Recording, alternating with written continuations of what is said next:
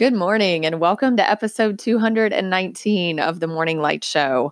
Before I jump into today's episode, I want to express a moment of sheer gratitude to you for listening to the show and for being part of this ever evolving, whatever this is, that I just keep showing up to. And I realized as I was plugging in the mic that this brings me an incredible amount of joy. And I really probably wouldn't care if no one listened to the show because I get so much benefit from just letting all this stuff that's inside of me out and sharing all these experiences with you. But it's so joyful when I hear from listeners that you're appreciating the show or that it made you think differently about something or it made you interact with your world differently. It just brings me so much pleasure. And I want to thank you from the bottom of my heart. And I know you, and I have a hunch that you're similar to me in that you pick up on what other people are feeling. So first, I hope you feel that intense amount of gratitude that I have for you right now. And second, we're going to dive into this topic today of what to do with everybody else's emotions. I'm noticing that most of the people that are showing up as my clients and many of the people that are in my life are empaths and feel very deeply not only their own emotions, but everybody else's too. And it can be overwhelming sometimes to feel like there's this level of responsibility to transform the way that people feel or whatever we may do with those emotions.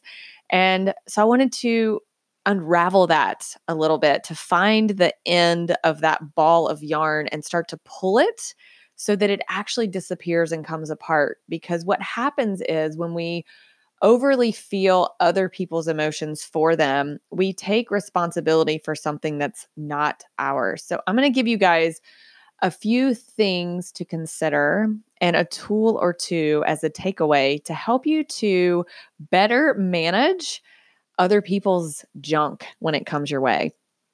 Welcome to the Morning Light Show. I'm your host, Adair Cates. This show will offer you insights and inspiration to free your spirit, open your heart, and start your day off light and bright.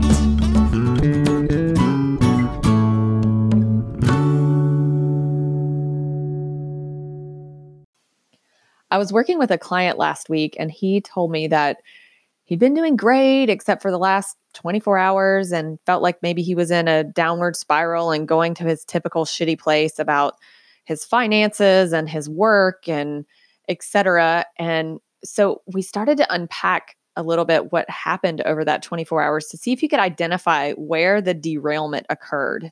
Because for all of us, if we can start to really identify where we go into a downward spiral, then we have the power to shift and change it.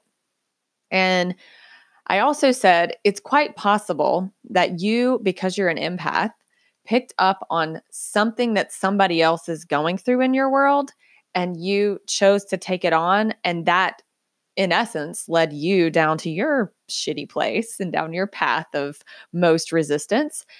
And he stopped and paused for a minute and got very pensive. And he said, "You know what? All of this started after a conversation I had yesterday with someone who was a little upset, a little disappointed, maybe a little thrown off. And now that I'm thinking about it, I'm starting to wonder if what I have been feeling over the last day is even mine or not." And we got into this really rich discussion about how, as empaths, we oftentimes take on other people's emotions.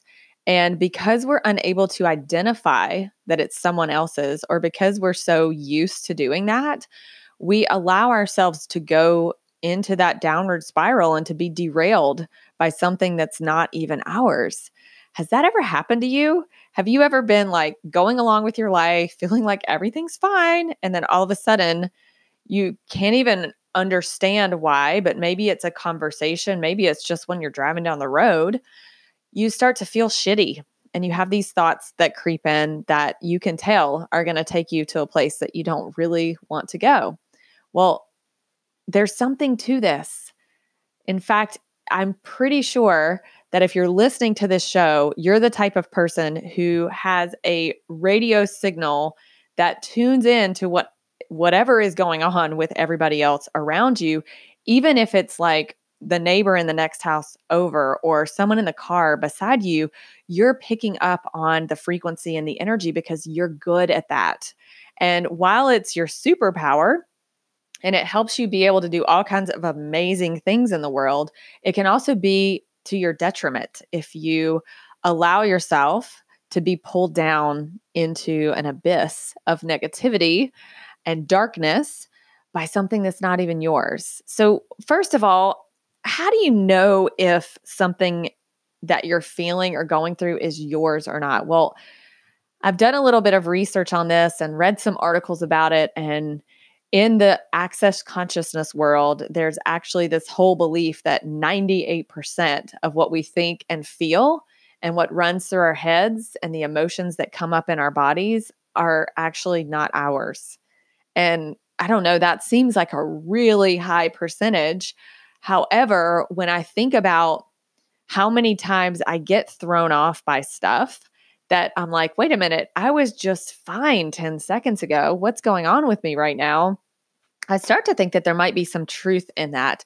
And even if it's not 98%, what if it's 50%? That's still a lot of other people's stuff that you're choosing to take on and take responsibility for and do something with. So, what do you do about this? Well, first, you recognize it. That's the most powerful thing you can do. Always the first step is awareness and noticing and being curious about that. Like, wait a minute, I was just fine and now I'm not feeling so fine. What could be going on for me? And in Access Consciousness, what they suggest is that when you feel a sense of heaviness, that you literally ask yourself, who does this belong to? And if there's a sense of lightness that comes up, then it's probably not yours. And then you can just say, return to sender lovingly or return to sender with consciousness attached. And that just relieves you of the responsibility to work through that emotion to get you out of your shitty space. So this is really powerful for a lot of reasons. One, because it will drastically change your life. And Dr. Dane Heer of Access Consciousness says that if you'll do this for 3 days, you'll see a lot of change in your life and on your path. And I've done this before, and it is incredibly powerful. And when I remember to do it on a consistent basis, I do feel this sense of buoyancy and this ability to be able to bounce back, a sense of resilience that I don't normally have if I'm not being really cognizant and curious about whose emotions I'm feeling or whose thoughts I'm thinking. So try it. I mean, it seems so easy, but sometimes these easy processes are the exact processes that will transform our lives. So who does it belong to? Try it for a few days and see where you end up. And if you don't want to try that, just try noticing and staying curious about when you're feeling not your best and see if you can link it to someone else or a conversation or a situation that comes to mind and create that awareness, because the awareness in and of itself has a ton of power to help you shift. So who does it belong to? Then the other thing I want you to be super mindful of moving forward is if you are like a psychic radio tower and feeling everything that other people are feeling and taking those things in for yourself, then that could create an identity in you that is a codependency of needing to feel other people's emotions. I've talked about this before on the show, but it goes back to what Dr. Joe Dispenza talks about, that we literally memorize a certain state in our bodies, a certain biochemistry in our bodies that we are always looking to repeat because that's what we're comfortable with. And so if you have spent a lifetime taking on other people's emotions and trying to make them better and trying to make other people happy and trying to lighten other people's loads, then you may have set up a codependency where you think that is what a relationship is supposed to be. And this is where you've got to stay really curious and ask yourself, how might I create a relationship with everything and everyone from a place of wholeness? If there is a codependency, there's a neediness. There's a neediness on your part to fix people and help them and lift them up and make them better. And then the people that you attract are oftentimes people who have heavy emotions and who are needy and who want you to transform and fix them. So I just want you to be mindful of that. I'm not saying that you have to blow up all of your relationships or change them in any sort of drastic way right away, but it is something to be completely mindful of. And then just staying curious and asking yourself, not only who does this belong to and return to sender if it's not yours, but how might I create more relationships from a place of wholeness and let go of a sense of codependency and needing to be the fixer or the person who makes things better for others. All right, so go out there today, try this question out, not just for today, but maybe for the next several days, and see if you do feel lighter and freer and happier, and let go of any sense of needing to fix anyone or needing for anyone to be different so that you can feel better. All right, hope you have a fabulous day today.